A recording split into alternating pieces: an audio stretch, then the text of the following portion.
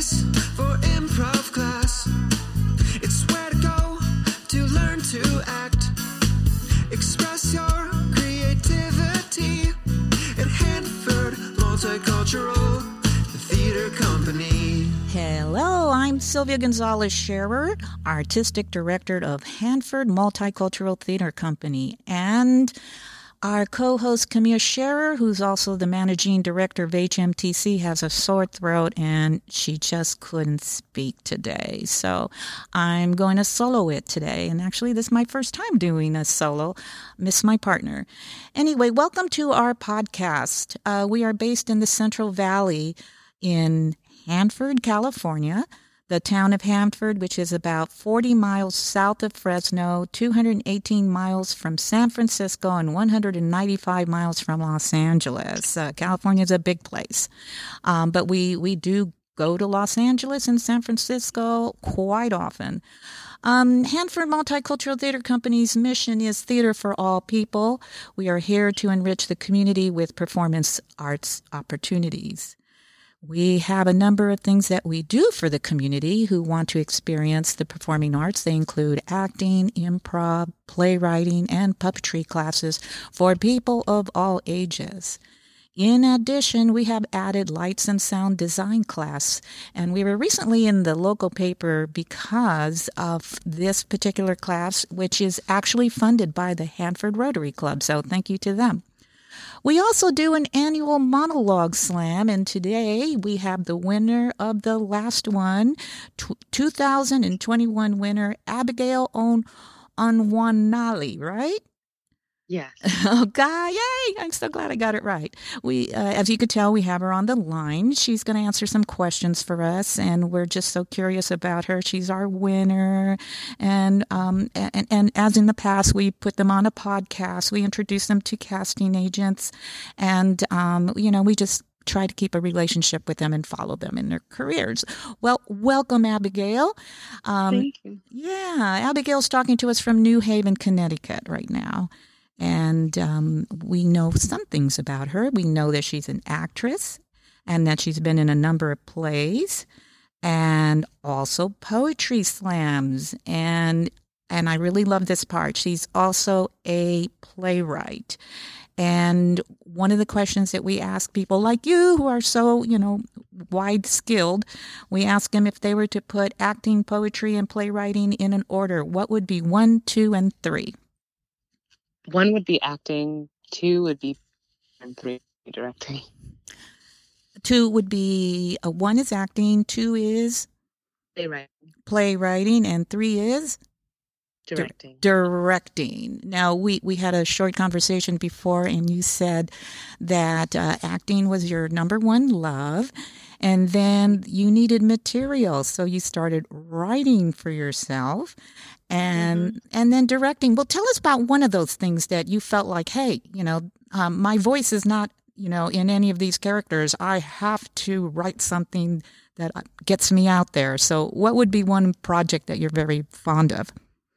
I worked this summer on a radio play called Ada, which I wrote. And it's a play that is about a Nigerian woman who has been excommunicated from the world because the world sees them as other.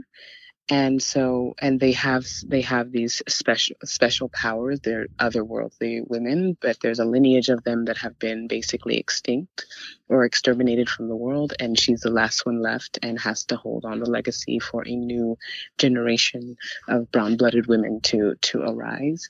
And so this was basically a reference to the Biafra War in Nigeria that had happened, the Nigerian Civil War that eliminated and killed a lot of Igbo people.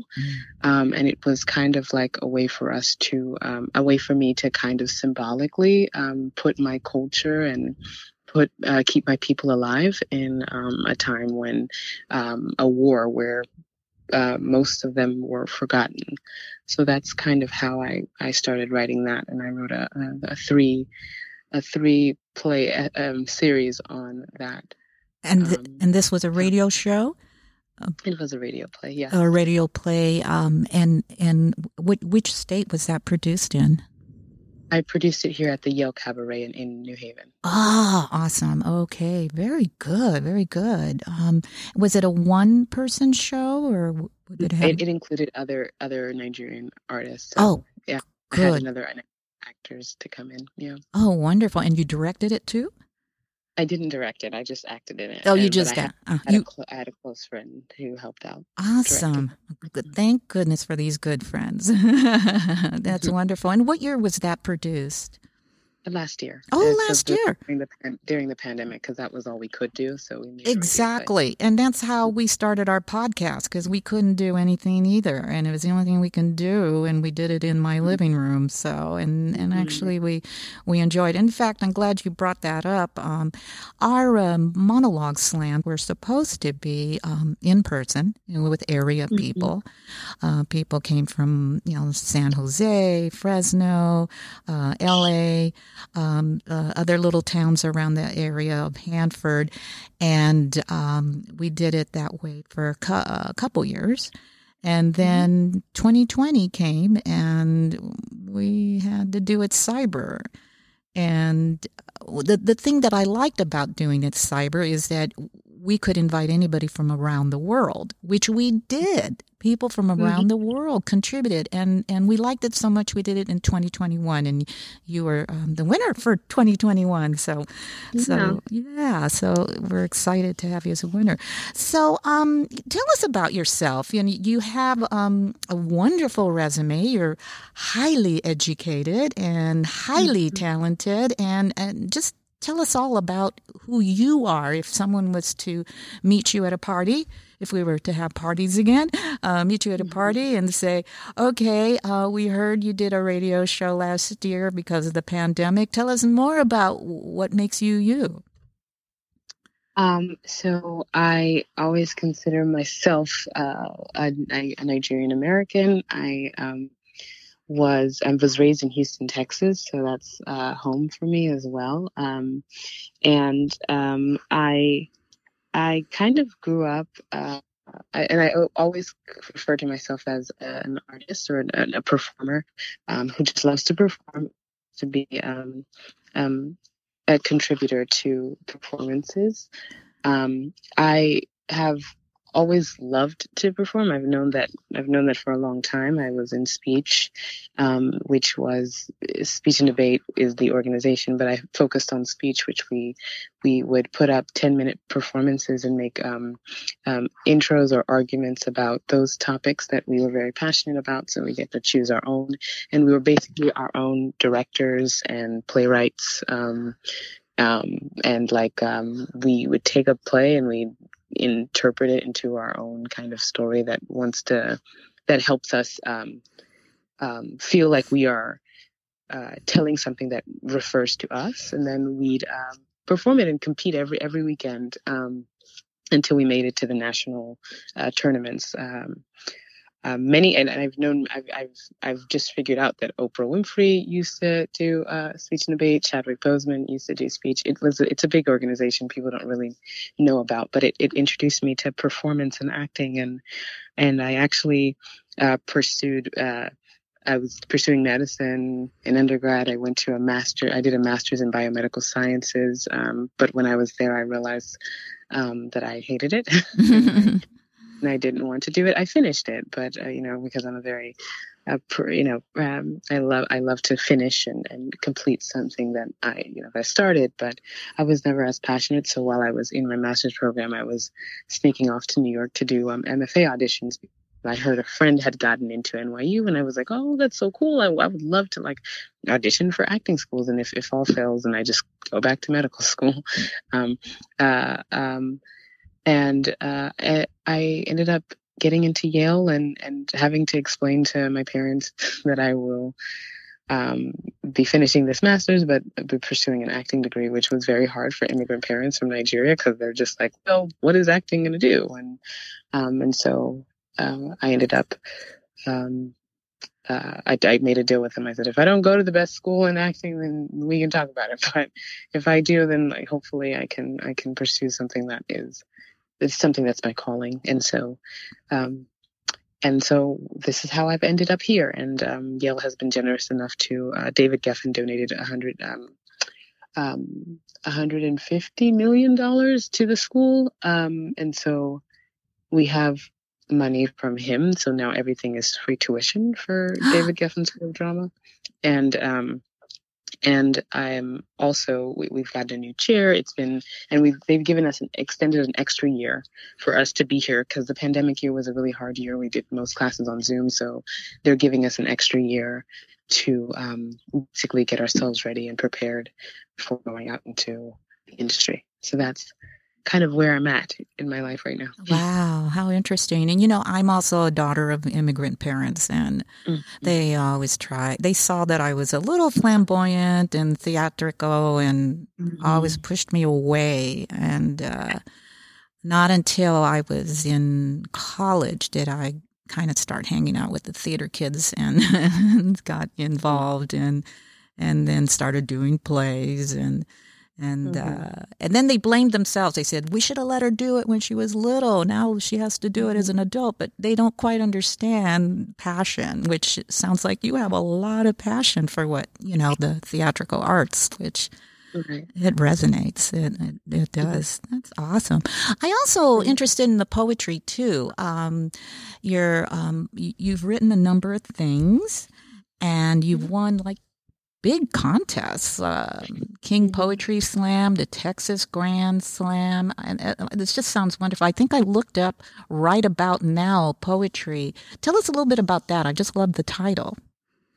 Oh, Right About Now is it's a poetry spot in Houston, Texas, and they do open mics, they do slams, and they basically are like a nonprofit organization that focuses specifically on telling stories that matter to people in the community. And so they're really popular. They're just an amazing place, amazing group of people that I kind of found very, very randomly when I was in my master's program and I really didn't have an outlet. I would always head down to Houston and started doing slams there. And from there I wrote like every week that entire year and started bringing them to the slam so that people could see them. And from there it started being like, oh, you should come to the Texas Grand Slam and do an opening or be a sacrificial poet for Slam Mania. And so I would help open for like big poetry artists like Ebony Stewart. And it was something that like happened to me, and I was really on a roll with the poetry life, and then I got into Yale, and so I kind of like had to take a back seat on it for a little bit, but I've still been writing poetry and still been exploring that place. And anytime I do go to Houston, I'm always visiting Right About Now to because it was like a first family into like that phase in my life where I was transitioning into the performance world. Mm-hmm. So you mentioned that the performance arts or the dramatic arts, writing, performing was always in your blood. When did you first notice it? Well, it was church events. We would put up skits, and I would always want to be in the skits. I don't know why. I just was very eager to be in it, and I always had big ideas for them. And then people were noticing that like I was really dedicated to it. And an uncle say, you should pursue acting. But at the time I was so young, I didn't even know what that even meant. How do you pursue acting? Because most of my life I've been told, it's medicine, it's engineering, it's law school, it's that, and no other option. Right. And so then, as I've gotten older, I've always found a way to do acting. I've even if it was like, I'd look up auditions. I did anything I could possibly do to just make sure that I was, performing. And so that was my life. And in some ways, I'm sorry, keep going. Yeah, no, that was it. I was going to say, in some ways, the fact that you have medicine or the bio background, I think your parents did you a favor in some ways. Have a solid academic background, but you following your the beat to your own drum with the performance, and that's inspiring, to tell you the truth. That you have the two. And we're hoping for you to pursue the passion, the one that gives you the most happiness, and that is the performance. And by the way, your performance in the monologue was absolutely my favorite. It was beautiful, just beautiful. And in fact, we have a little acting school here, and I actually bring up your monologue, certain aspects of your monologue that these students need to gain tips from it. It's almost like I want to say, you don't know Abigail, but if you were to do it like Abigail, you would be doing yourself a wonderful favor in making this monologue come alive. And your monologue certainly came alive. We had 12 judges this year, so you went right up to the top on that. And and I'm so happy because you're a woman, and a woman of color, and I like, yay! Thank you. You're very, very welcome. Let me see. I think I have one more question if you have the time. Let me see. What tips would you give people who are interested in monologues or even poetry? Because, poetry is the same thing, open mic poetry, going to do a monologue behind a microphone in public. And because of our current circumstances, it's online with a video. What advice would you give for people, to do a monologue and give it the weight and the beauty that you gave yours? I think a part of it is just making sure that you speak from the heart. That when you are even when you're writing, or even when you're using other people's work or using already made work, it's always important to know where can I source this from? Where is the hole that I can access myself in? And then from there, how do I expand it to make sure that I'm telling or I'm sitting with this story in a way that is helpful and it helps to expand you and the character or yourself in general. That's kind of where I source most of my performances. I kind of go from the inside and move out. What is this to me? How important is this to me? How can I make sure that I can get this message across? And from there, everything grows. Yeah. Wonderful. Well, thank you for speaking to us from all the way at the East Coast. We're here on the West Coast, and it would be wonderful to meet you someday. So if you're ever in California for an audition, stop by and see us. And again, congratulations on winning the 2021 Hanford Multicultural Monologue Slam. We were very proud to give you the award and the prizes that went with it. You're very, very welcome. And this ends our podcast with Abigail. And we welcome anyone who's interested in finding out about Hanford Multicultural Theater Company. Go to our website or even our Facebook. Our website is www.hanford, M like in Mary, T like in Tom, C.com. And final farewell to Abigail. Bye, Abigail. Hope to talk to you soon. Thank you.